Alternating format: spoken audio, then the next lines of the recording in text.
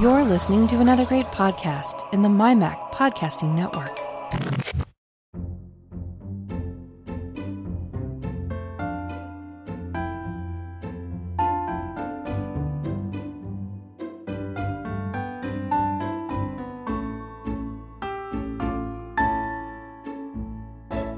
Hi folks, and welcome to episode 90 of the Let's Talk Photography podcast. I'm your host Bart Buschatz, and this is the show for March 2021.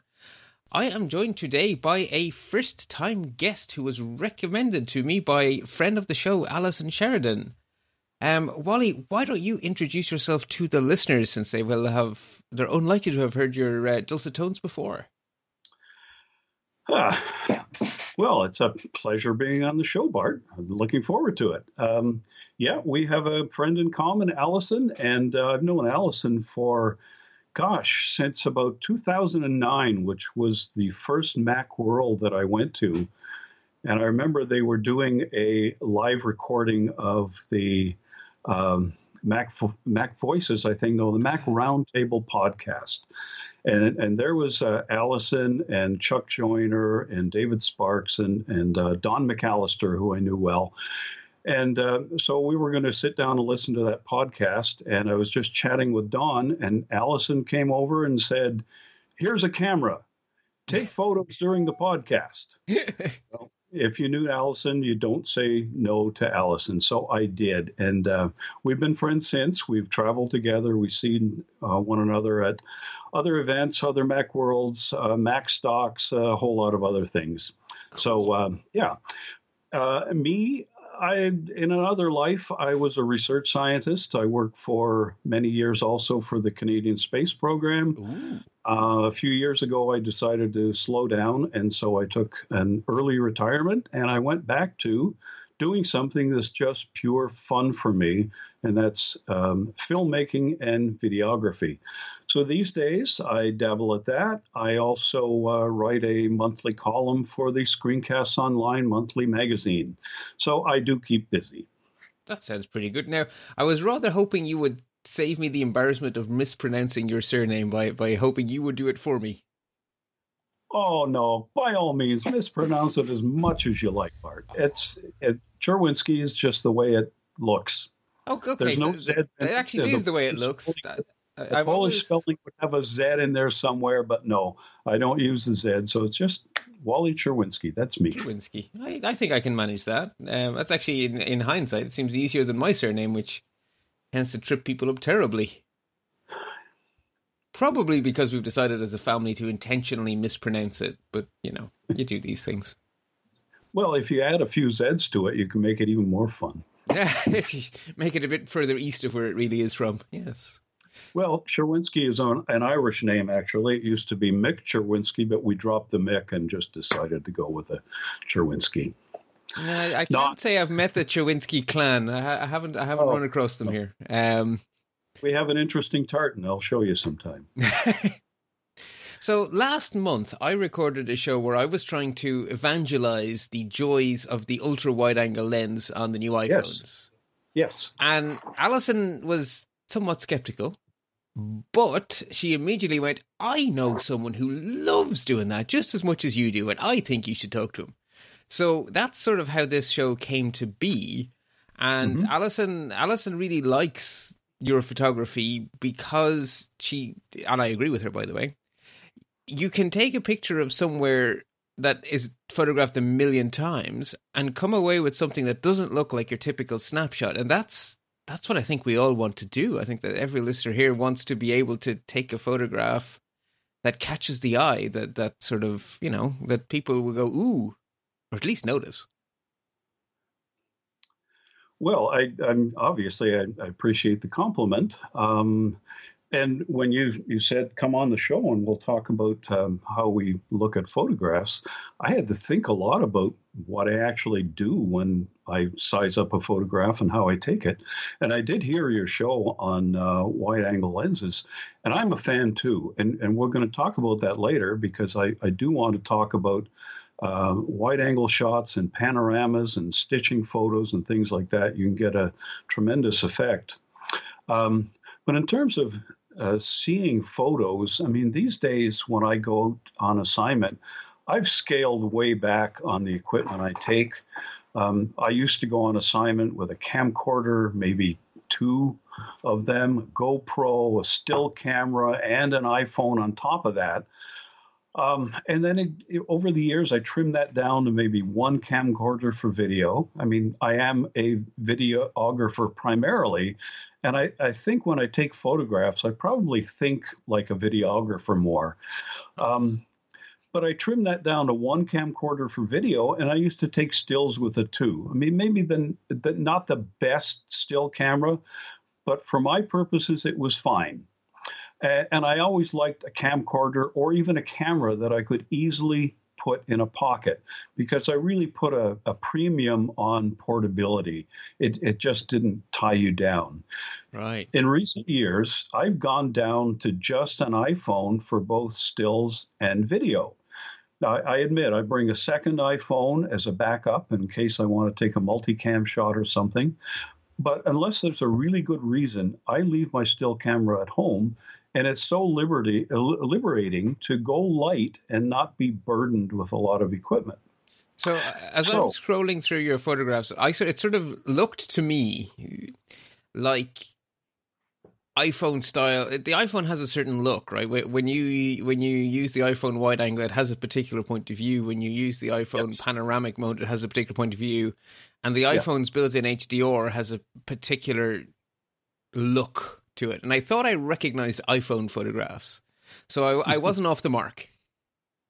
No, you certainly weren't. So when I say I think in video terms, the differences between video and stills, there are similarities and there are differences. So for example, in photography, you work mainly single image by single image. Right. When you shoot video, you're thinking of sequences of images, how they relate to each other, and how they might eventually flow from one to the next in a movie. And the example I give people is if you want to see how a video is put together, just go watch a documentary. It could be a nature show, something like that, but a program that doesn't have a lot of person-to-person dialogue. Okay. Why do we do that? Very simple trick. Turn off the sound. No audio. There will be no music, no narration, no sound effects, no wild sounds. In other words, absolutely no distractions. Yeah. And you can focus on the images alone. And you can appreciate how the images were shot in the first place, and then how the editor found natural transitions to make them flow together. And doing something like that also teaches you a lot about storytelling. Right. Does that make sense? No, it does make sense. And I guess it's like composition in an extra dimension. Because you're not just composing it for the instant. You're also thinking to yourself, well, I'm panning. So where are the logical edges of the pan? So that's a type of composition, I guess, right? It needs to look good in between, but you're also sort of composing a flow. So whether it's video or stills, you're looking at your subject and you're thinking about how can I capture it best and present it best to whoever is going to see it. So can I just stop you there for a sec? So you're standing in a place, right? There's a place that has a feel, a sense of place, and you're taking a few video sequences. So, am I correct that you want to avoid static shots? Usually, you're usually trying to be somewhat in motion, or am I wrong about that? Well, it depends on what your style is. Every videographer or filmmaker has a style, and there is no right answer or wrong answer. These days, there's a lot of movement in shots, but you can actually keep your camera steady and just let the motion happen inside the frame without moving the camera. And that's a perfectly valid style. And frankly, that's a style that I really enjoy. So in video, at least, I tend to keep my camera still and let the action happen inside the frame. Interesting. And would you then make a point of having, say, something that shows a detail and something that shows the big picture, and with the intention that there'll be some sort of cut between them, or how do you capture that? Okay, we're going to talk about that because when I compose a shot, I'm aware of things that we know about, like the rule of thirds and leading lines and natural frames, reflections, and all the things you've read about in photography. All good stuff. Right. But there are a lot of things that I can do on top of that. Not that those things are already built into the shot, but I can do some things on top of that to make my shots better. And when I say I think about things like a videographer, I am thinking about a sequence. So when I'm shooting one shot, in my mind, I may be thinking, well, what's the next shot I should go to? Or which shot would look good before this one later on? And I tell people that there are two really, really important things to aim for in video.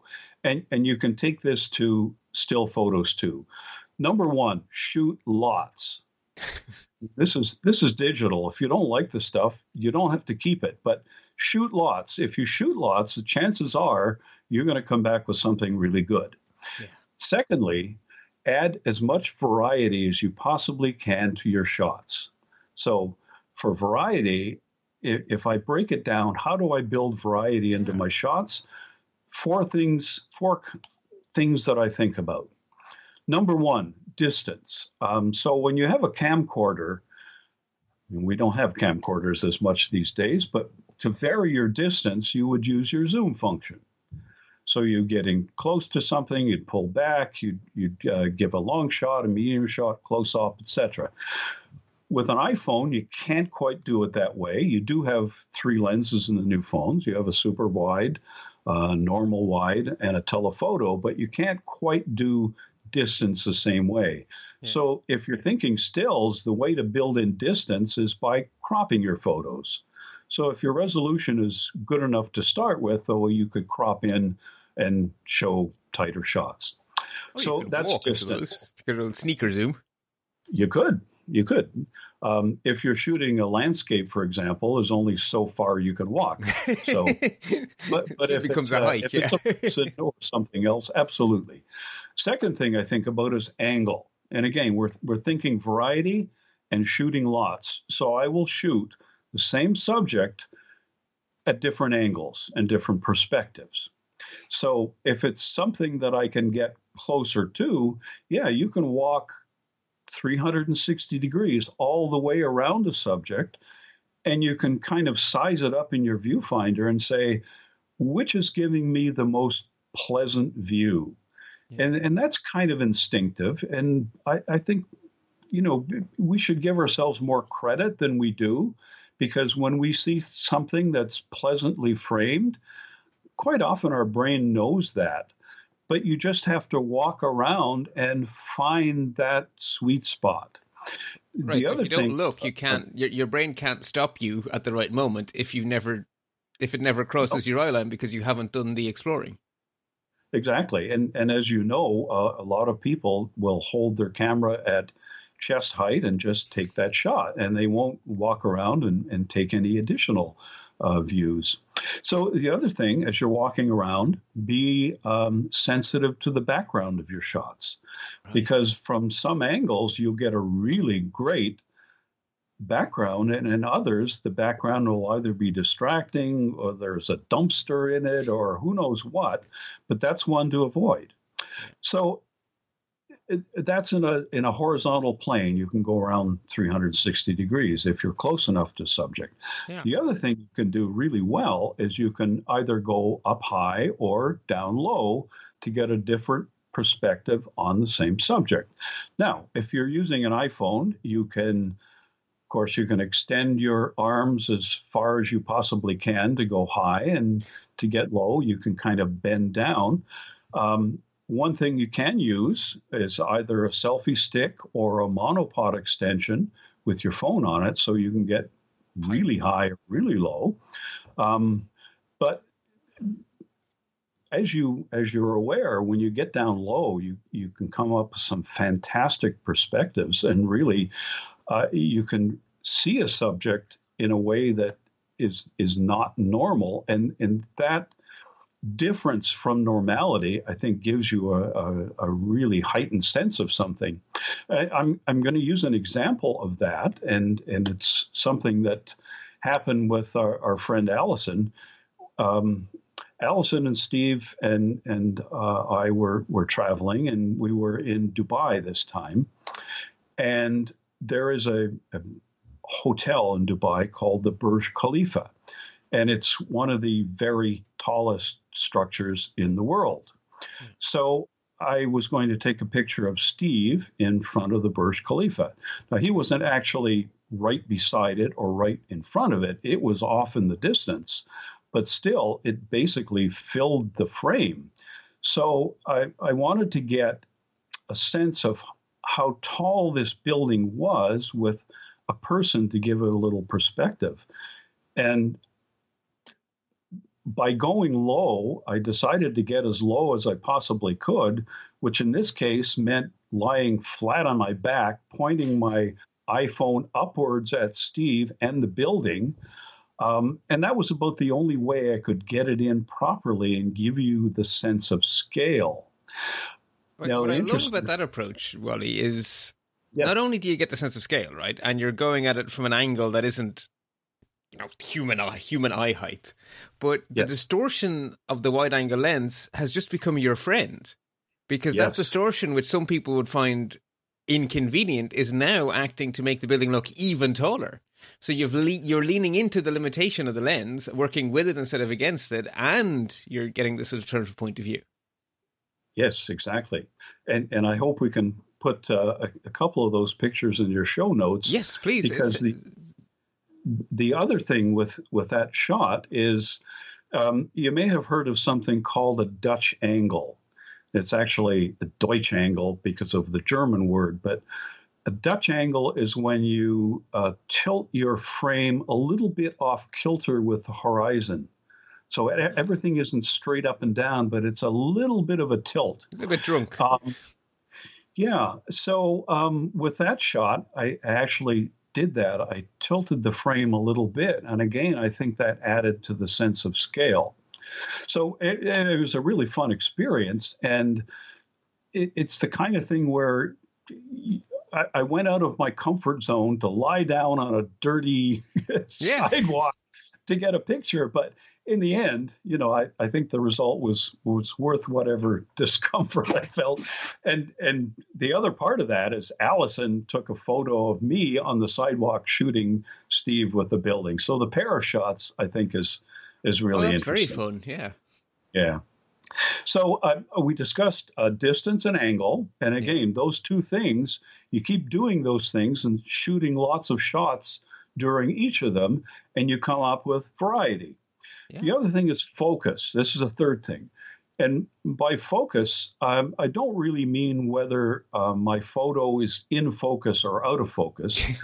Rather, what is the focus of attention in this photograph? What would I like the viewer, or this video, what would I like the viewer to see or to feature or to experience in this photo? So you can, if it's a person, for example, is it their facial expression? Is it their hands? Is it something they're doing? There could be a lot of different things that make up the focus. So again, in video, I would try to combine distance and angle. In other words, I would end up with a certain part of the photo or the video that would grab the viewer's attention. So again, I would vary that as much as I could. And the final thing I'll mention is the context of the photo.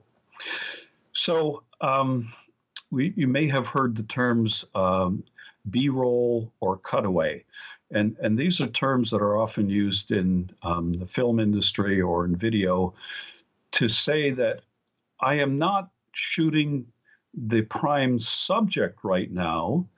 I'm showing a picture of something else, but that something else isn't completely random. it's part of the environment or part of the scene also. Aha. So what you're trying to do is to give your viewer a bigger picture of what you are seeing in that scene. Right. You've shown them the person, but what else is happening around? And whether it's video or stills, what also is in a scene, in addition to the main subject, can actually be really interesting too. Now, there's a couple of other examples that I think are really good, and Allison is going to feature in another one. But one time we were viewing a solar eclipse on the deck of a ship. Solar eclipse, I mean, That's this is one of nature's. Sorry? A solar eclipse is a pretty arresting subject. It's a big deal, and they don't come along terribly often. And when you get the opportunity, hey, this is something you want to see. So we're watching the eclipse, and I wanted to do a little video. It was about an 8 minute video or something of the whole experience of watching the eclipse. And in the end, I don't think I took any footage of the eclipse itself. I didn't take a still photo. I don't think I took any serious video of the eclipse itself. Because to me, what was fascinating being in that place, watching this spectacle, were the other people, how they were reacting, what they were looking at, the sounds they were making. Now, I'm not dumb enough that I'm going to turn around and not look at the eclipse and shoot the people instead. You know, at a certain time, I just downed tools and just enjoyed the spectacle as much as I could. It was fantastic. Yeah. But leading up to then, I was shooting a lot of people watching the eclipse. And I had a GoPro aimed at people with a little bit of the sky in there also. And the reason I didn't shoot any of the eclipse itself is because there were people with us who would do a much, much better job than I possibly could. And Allison was taking photos. We had another friend who was actually an astronomer. He was shooting photos with a serious camera, and another one was taking them. Yeah. So I knew that later on I could get really great shots, and I ended up doing a kind of an animation using the still shots to simulate the actual eclipse. It was kind of fun. So because you had taken the time to grab the view they weren't, you were able to put together a whole that was much more evocative, obviously, because you're getting the eclipse itself, which is obviously amazing, but it's hard to capture. Like I witnessed an eclipse once, and it is an experience that I find very hard to put into words. It is very special. Yes. And images only of the eclipse don't capture that. What captures that is the look on people's faces. Yeah. And so by you choosing to point the camera that way, you caught the feeling better because we're experiencing it through those people. So when I look at that video now, I'm transported back to that time and place, and I feel as though I'm still on the deck of that ship watching the eclipse. Brilliant. If it were just the eclipse that I shot, sure, nice memory, wonderful shots, everything good, but it doesn't give the viewer the sensation or the feeling of actually being there. Yes. So I thought that was important. Now, Allison sent me a photo recently. It was really interesting. She and Steve went to Yellowstone, and they were watching the geyser, or geezer, I guess they might call it in the UK or Ireland. I think a geezer is a gentleman of dubious repute. So let's go with geyser. Okay, I might call a geezer kind of an older person. But anyway, geyser, Old Faithful geyser, which spews hot liquid into the air every so often, and it's a spectacle. Mind you, It's not like an eclipse, where if you miss the eclipse, you're sort of done for a few years, unless you travel for to faraway places where yeah. it used to be. But at least with Old Faithful, it's called Old Faithful because an hour later, whatever the time interval, it will happen again. Yeah. So I guess they were watching Old Faithful erupting, and Allison says that she remembered some of the things they talked about, shooting back at an audience instead of just focusing on what's in front of you. So she took a photo of people watching Old Faithful. And it was interesting because there are people with iPhones taking photos, there are people pointing, smiling, gasping, all of these people reacting to it in different ways. And she came up with a really neat photo. So, yeah, that reminds me of cutaway. And it works in both, I think, photography and video as well. So that reminds me of, so one of my passions is trains. Like I'm a complete nut for trains. Ooh. And so I follow a lot of train people on Flickr. And the UK have a lot of steam locomotives that have been restored to full working order and run on the main line. And when one of the famous locomotives is on the main line, it attracts thousands of people along the length of the line. It is an event. And they're all trying to get the photograph that makes it look like they were the only people on planet Earth on that mountainside along with that steam train. And so they have step ladders and they have all these tricks to try and make sure that no other photographer sneaks into their shot. So they want to pretend as if it's just them and the train. Yes. Which is ridiculous. So one of the guys I love on Flickr does the opposite. He intentionally goes back 500 yards and he takes a picture of all the people trying to take a picture as if they're not there. And he still gets the steam train, and he frames it in such a way that the train is above them or below them. They're not blocking it. But the spectacle is as much a part of his photographs as the steam train. And those catch my eye every time I see them. And the same old, like those 200 guys, each on their stepladders, they came away with the same photograph as each other. Like hundreds of copies of it. And this guy came home with something truly special. He caught the event. He caught the feeling of the thing. And it just reminded me of that, that approach. I really like that. Well, that's great. I think I'm in his camp too, and yours. Yeah. So if you're a videographer, or if you're a still photographer, you do those kinds of things, distance, angle, focus, and context, and you have a variety of shots, and particularly in video, if you have a variety of video shots. One thing I just love about the iPhone is 4K video. So you can set your camera app to record in 4K at 30 or 60 frames per second. So even if you're not intending to shoot or make a video, if you record something in video, the really good thing you can do is you can grab a single frame from that video and you can end up with an 8 megapixel still image. Right. You do the math. 4K is 3840 by 2160. Yeah. And if you do the multiplications, it's 8 megapixels. So you can capture just the perfect frame from action footage by doing that. And that's something I do a lot too. At the end of a shoot, I'll go through my video footage, because when you're shooting video, you don't always have a chance to shoot stills at the same time. You can, but sometimes you're just engrossed in something and you want to finish it. So I extract still images, and they're great. That's an interesting technique. I thought when you mentioned 4K, I thought we were heading towards a trick that I've... Again, back to my train shooting thing. So I would bring along a video camera as a bonus extra when I was going out photographing trains. So my intention was to come away with a beautiful photograph, but the photograph doesn't get the sound. Nothing gets the smell, unfortunately. A steam train has a smell because depending on the coal it's burning, it will be very different. Right. Can't capture that. That's lost, unfortunately. But the sound of a steam train is very special because it's a breathing thing, right? It unlike a petrol or electric, it breathes, it huffs, it puffs. It's got a life to it, right? I may be being too romantic, but I certainly think that way. So I thought I'll get some video too. But obviously, my main aim is the photography. So I just set the video up, I frame it nicely, and I leave it alone.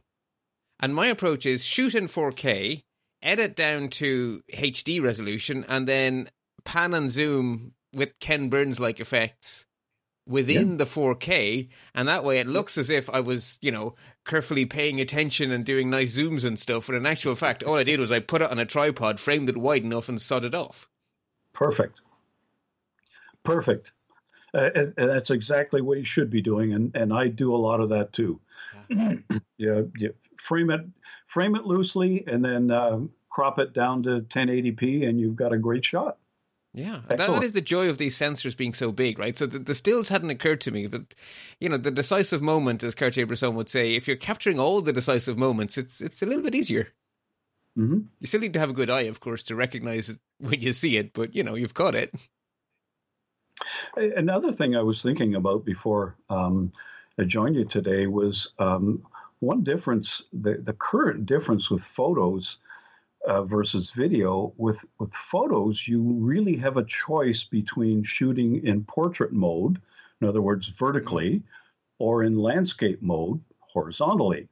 Yeah. So if you were used to a film camera or a camcorder, they were built for landscape, in other words, horizontal shots. When you needed a vertical, you couldn't just turn your camera and get a vertical shot. The only way to get something vertical would be to pan upwards on something, like the Burj Khalifa building that I talked about. And actually, cameras too. Ergonomically, an SLR or a Micro Four Thirds or something, it's much easier to hold the camera to shoot horizontally. It's natural. You hold it in your hands, you look through the viewfinder, you press the button. And if you want to take a vertical shot, you really have to kind of twist it around, which isn't necessarily natural. Easy to do, but it's probably not the first thing you think of. Right. And I think the iPhone has changed that, because vertical is now more natural than horizontal. People take pictures holding it upright instead of twisting it, unlike what they did with the camera. And I look at the photos that my son and his wife take, and I've looked through their collection of photos, and they're all vertical. They never shoot horizontal. And I asked them, I said, do you ever shoot this way? No. Why would we do that? So the default is flipped. That's very interesting. So the default mode has gone completely the other way. That's very I think so. And even with video, there's a lot of vertical videos that are meant for viewing again on an iPhone. But if you want to view them on your television set, for example, you can't turn your television set vertically. No. It's built for horizontal images. So that's changed a little bit too. So as a videographer, I think I tend to see the horizontal or the landscape shots first. That's the way my mind initially sees a scene. Now, clearly, if there's something tall in it or some other reason I should shoot a vertical shot, of course I do, and I'll adapt to that. But the first thing I think is horizontal. And I find even when I take a lot of photos in I guess it's the default aspect ratio 4:3, I tend to crop a lot of them down to 16:9, which is the natural HD video aspect ratio. And for whatever reason, maybe it's me, but I just find that the photos to me are more engaging and they just look nicer in 16:9 than 4:3. So it's an easy thing for someone to try. Just grab some of the 4:9s that you've shot already and do the exercise of cropping them to 16:9. See how it turns out. And the great thing, actually, one of the things I like about the newer iPhones is if you tell the iPhone to shoot at 16:9, it doesn't throw away the data. It's actually a lossless edit, so you can actually change the crop later if you said, oh, actually, I shouldn't have done that 16:9, I really should have taken the full frame. Well, you can in post. Or if you think, oh, I should have shot it a little bit higher up, well, you actually have a bit of wiggle room now because you've got the middle of a frame, so you actually can, shift your crop a little bit in post, which is sometimes convenient. I'm a huge fan of the 16:9 with the iPhone, and I think it's because our eyes are next to each other. Our eyes are not one above the other. Our eyes are next to each other, and we don't see in 4:3. We see wider. So I think 16:9 is a very natural aspect ratio. That's a good point. That's a really good point.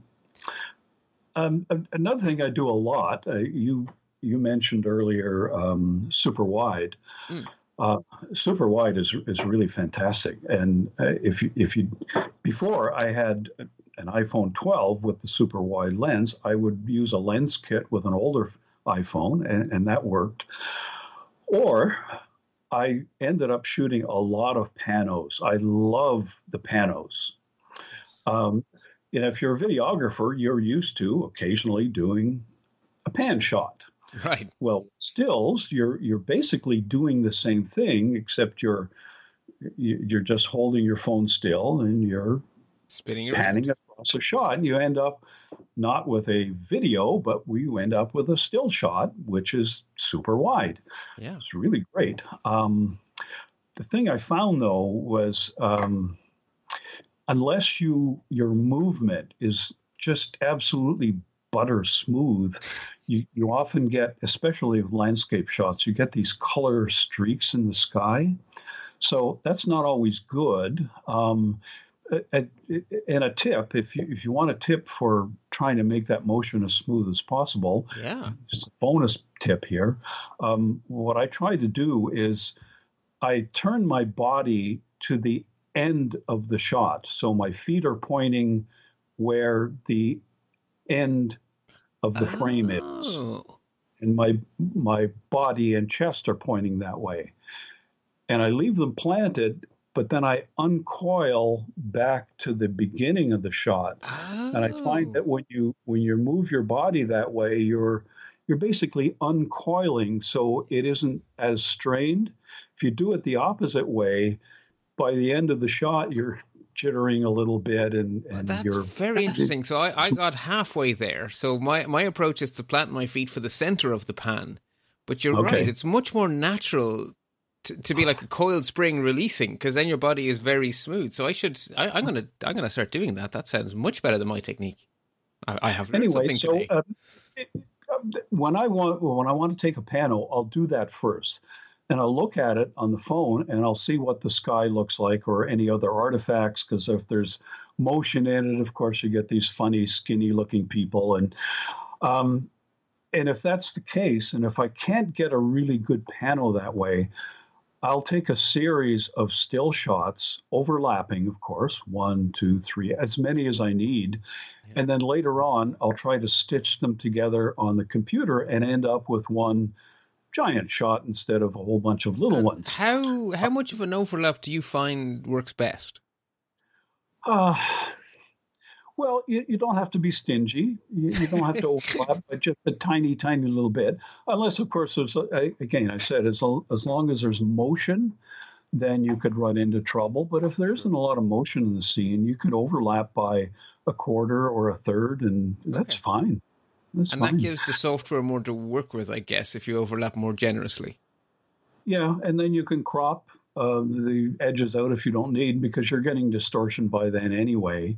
Oh, yeah. So there's good software that you can stitch those photos together and come up with a really good example. For example, we visited Ireland a couple of years back and went to a place called the Giant's Causeway. Absolutely fascinating natural wonder. So for the people listening, if you've seen photographs of these hexagonal rocks, that's the Giant's Causeway. And it is quite a unique place. So anyway, I'll let you continue. If you've got your camera, you will just go crazy trying to get shots. And in one way, you can't get a bad shot. And in another way, you will keep on taking shots forever and not feel that you've got the shot you wanted. But it's just a great place for photography. And there's one scene in particular that I just couldn't get properly with a pano, and I couldn't get properly with a wide-angle lens. And eventually I thought, the only way I'm going to do this is by taking a series of shots and stitching them together. Right. And in the end, I think I took 28 individual shots and stitched them. And miracle of all miracles, it actually worked out. Yeah, so I've never been to the Giant's Causeway and been alone.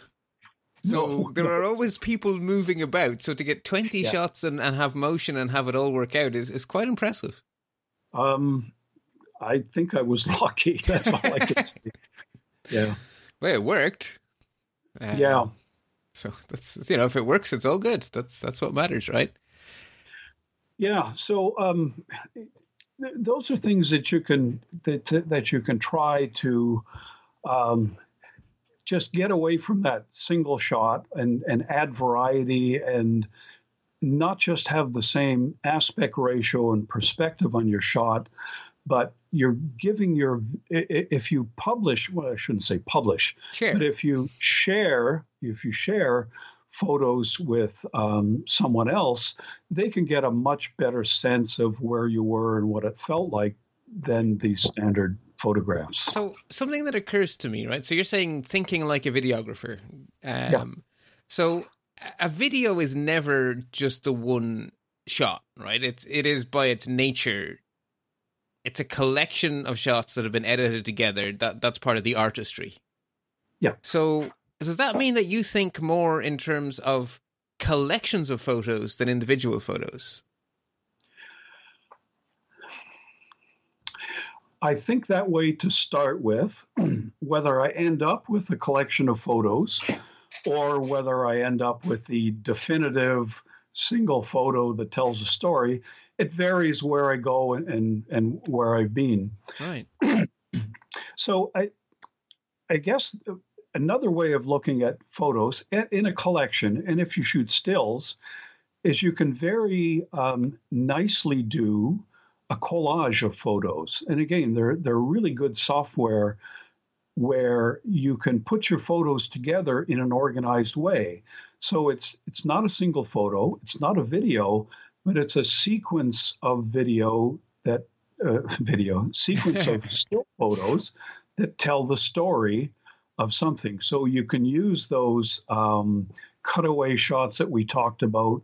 We can use the high shots, the low shots, the variety, and it gives you a sense of walking through that scene in still photos as opposed to in videos.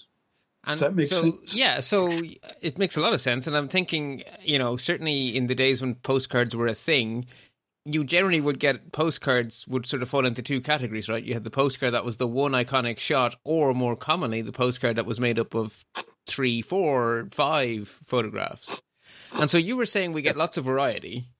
So if you're taking the same scene from, close up, further away, then I'm guessing what you end up with in your small collection is maybe a big shot to establish the scene, some sort of architectural detail, a quirky something or other. And when you put it all together, the person feels they're there because they've seen the tiny detail, the big picture, etc. There you go, Bart. You're a natural videographer. I'll be honest, I struggle greatly. I have dabbled in video and I have dabbled enough to realize how much I have to learn.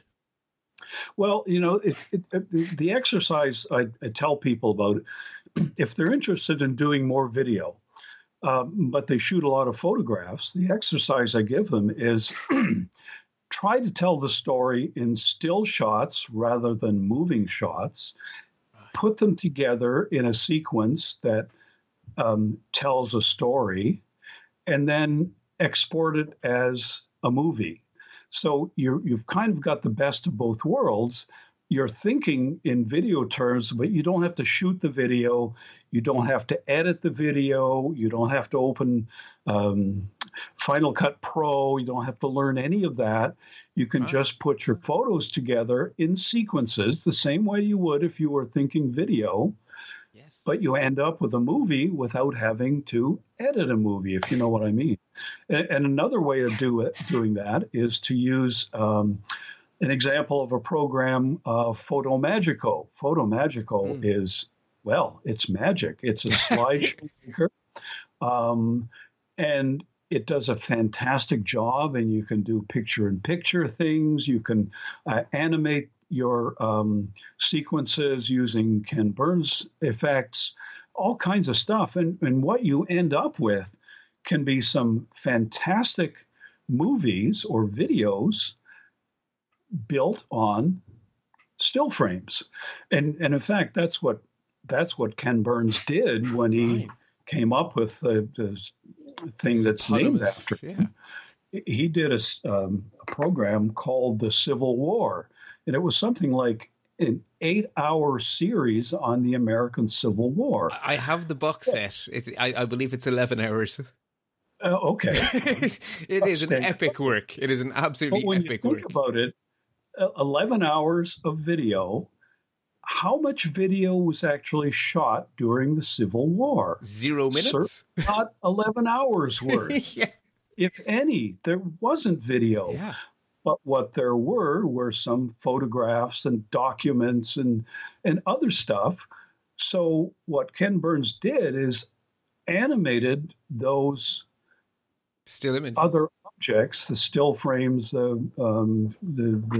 documents, the photos, whatever, and put some camera motion on them.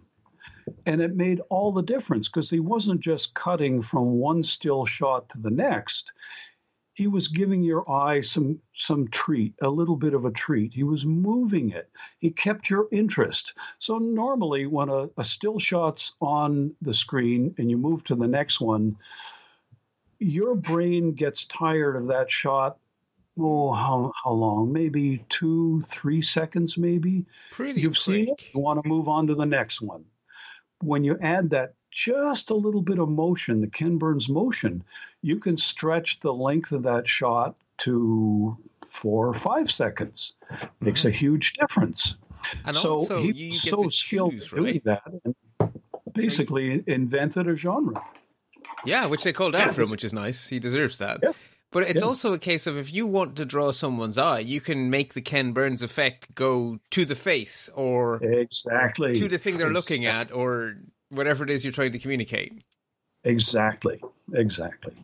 So I'm a big fan of the Ken Burns stuff. And again, when I would go through phases where I would just go out on assignment, shoot lots of stills, come back and open up Photo Magico, and I would make a slideshow. And it's great. Very, very effective.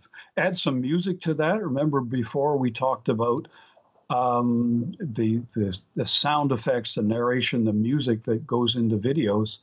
Well, in some ways, that's an editor's friend, because if you don't have good clips to join together, or if the transition is a little awkward, you can kind of mask that with sound effects or narration or music or something, and it looks much more natural. So there's some real artistry to using the sound, whether it's in a slideshow or a video. Yeah. So I say I have dabbled in video, and what I would do is I would set the video camera up stationary and then Ken Burns it. But I would intercut it with the still photographs that were the main purpose of my expedition. And I would Ken Burns those, but I would leave the sound from the video running. So you don't see the steam train, moving as such, but you still hear it. Mm-hmm. And that sort of brings the still photograph to life as well. So I guess traffic sounds in the background would be a similar thing, depending on, a cityscape or, twittering birds for a landscape or whatever you could, And I think Ken Burns does that too, doesn't he? Yes. Well done. Cool. And speaking of things like we talked about collages, something I think about a lot is after I've taken all my photographs, what do I do with them? Right. It's easy to get them into your photo library, but then what happens? You forget about a lot of them, and somehow I'm always looking for ways to lift those photos back out of my library and more into circulation. So a couple things that I try to do, screensavers, for example, on your computer or say your Apple TV, vary a set of photos, for example, and show that as a screensaver for a while, enjoy them again, and then pick another one, do that. The other thing I do every year, I do a printed Apple book. You remember when Apple used to give you the option of going into Photos and creating a book, and then you would press a button, it would go away to Apple, and this beautiful coffee table book would reappear. Well, Apple doesn't do that anymore, unfortunately, but there are still ways that you can lay out and print your book. So what I do every year is I collect what I think are the either the best photos or the most evocative photos or the best memories, and I put them together in an album in my photos library. And then I will lay them out and send them off for printing, and it comes back. And so it's a great way of maintaining a family history or just a collection of your favorite memories.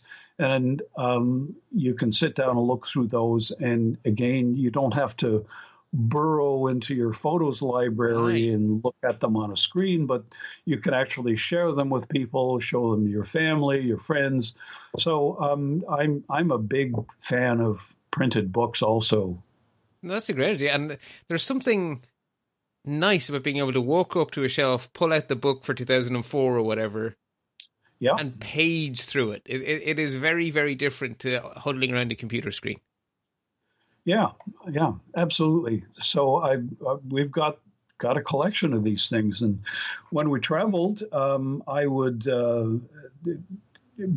put together those travel memories into albums from a trip. And again, it's just a wonderful set of memories.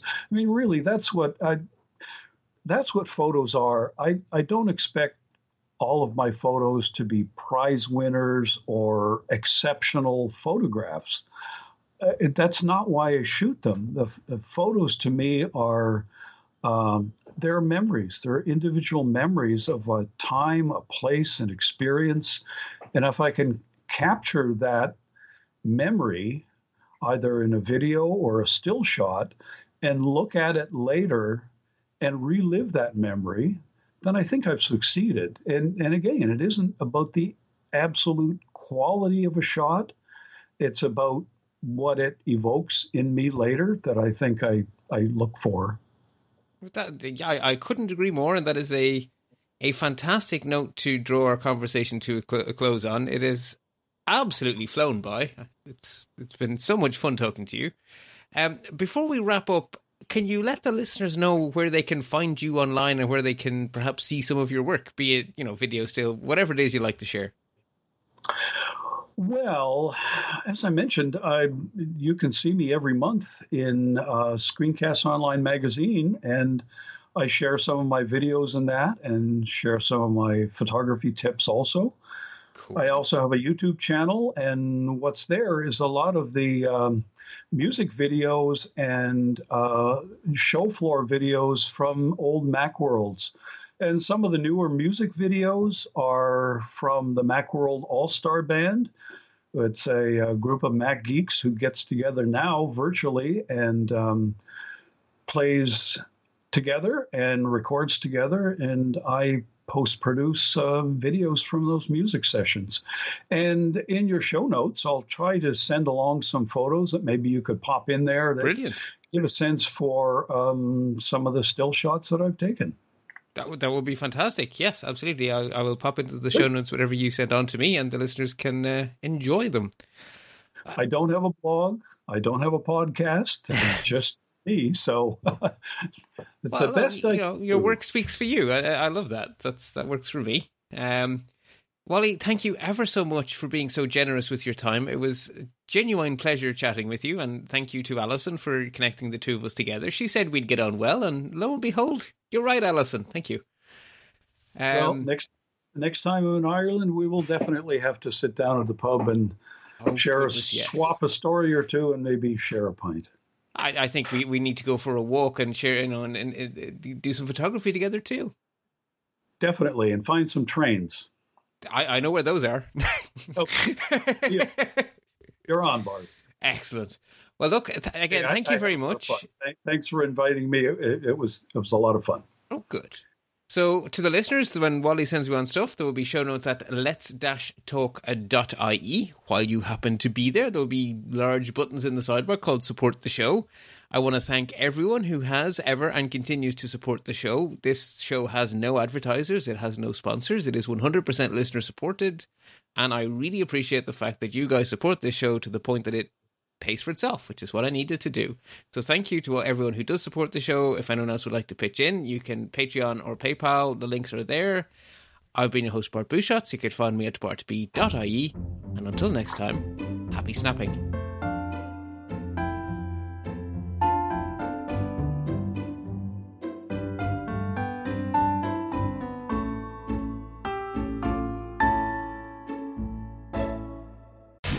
You're listening to another great podcast in the MyMac Podcasting Network.